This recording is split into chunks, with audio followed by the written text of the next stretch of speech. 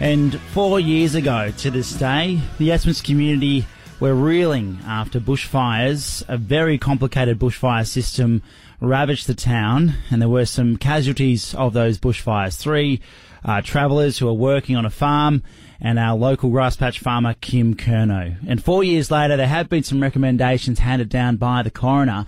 These include creating 3 additional DFES positions, a district officer, an area officer, and a bushfire risk management officer. They also want to establish a career fire and rescue service station in town, in Esperance, to help communities, the surrounding communities, and to support local volunteer firefighters. Also some more equipment, firefighting appliances and earthworks equipments. That's 3 of 12 recommendations handed down earlier this week. The State Premier, Mark McGowan, has also weighed in on whether they would adopt these recommendations. Well, obviously we'll listen to the advice from the Department of Fire and Emergency Services. As you know, we're doing more in regional fire suppression than ever before. The Rural Fire Division, the Bushfire Centre of Excellence, 2 things called for forever that we are putting in place.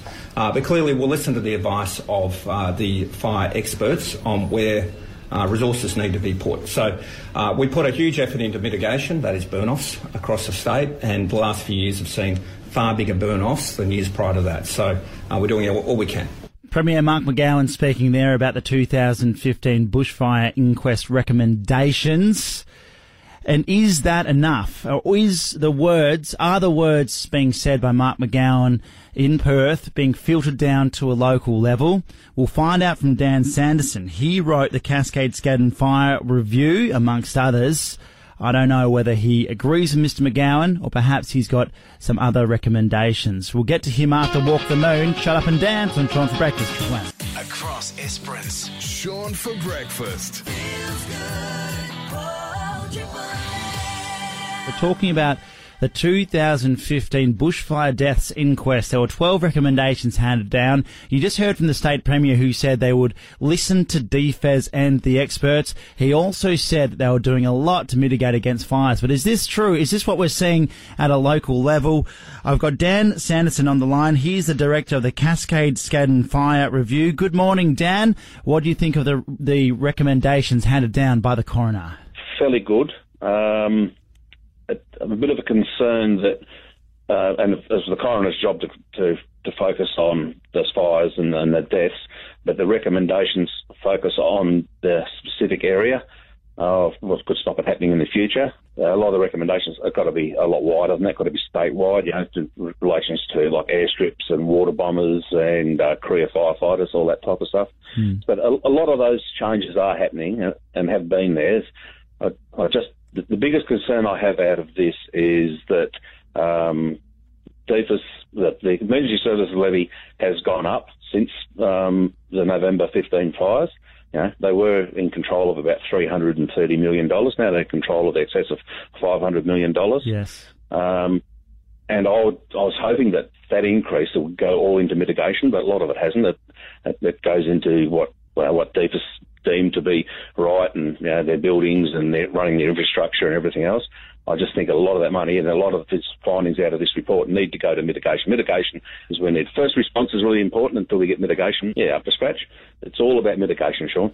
When you say mitigation, we're talking about backburning here, we're talking about fire plans and stuff like that? Yeah, access ways into unallocated Crown land, fire buffers, fire breaks, and it's what a mitigation plan needs to be. It's for greater minds than mine, but a lot of money, a lot of work and a lot of time. And DFES and DPOR and the shires, like the Shire Investment, our volunteer network, have put a lot of work into mitigation since then. It's just that I'm a bit concerned that an extra $200 million is not going to make it all to mitigation. DFES are still in control of the Emergency Services Levy. Our fire review, one of the main concerns we found out of that is that DFES are the department. They are in control of the Emergency Services Levy, where we don't think they should be. We think that the Office of Bushfire Management or some other regulatory authority in the government should be in control of the Emergency Services Levy, and then DEFIS and DPOR and Parks and Wildlife, whatever they're called now, all these government departments apply, because they keep on changing the names. Yeah. That they apply for funding, and it can be fully transparent and audited, and be a lot more cost efficient. I don't believe our ESL is being used as efficiently as it should be at the moment. So you're saying perhaps even the Minister for Emergency Services, he has a department where that money goes through, because you're talking about a lot of money. That's $500 million. So yeah, huge. And if you're saying that some of that's not going into mitigation, that is a concern, which I share with you. I guess the just to finish off on a positive note, I mean, there's going to be 3 additional DFAS positions: a district officer, an area officer, and a bushfire risk management officer. A career fire and rescue service station will be established, and then also more firefighting equipment, appliances, and earthworks equipment as well. I guess that helps, but you're right, it doesn't really go towards mitigation planning, really. No, it doesn't. We don't need more DFAS personnel in Esperance. We do need, and DFAS do have a presence in Esperance, and it's much appreciated, and we work well with them now.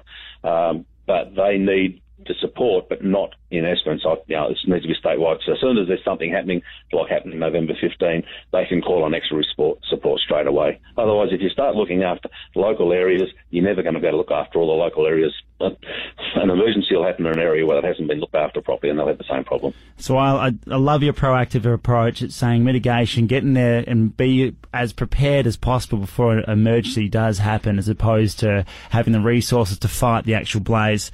Look, let's hope that it all comes in, because at the moment they're just recommendations. These haven't been approved or adopted or implemented or anything. So let's hope they do go through, and then hopefully they can hear words like yours, Dan Sanderson, and then they can possibly put more money, more funds, more time into mitigation. Thank you so much for joining me this morning. No worries, Sean. Good to talk to you, mate.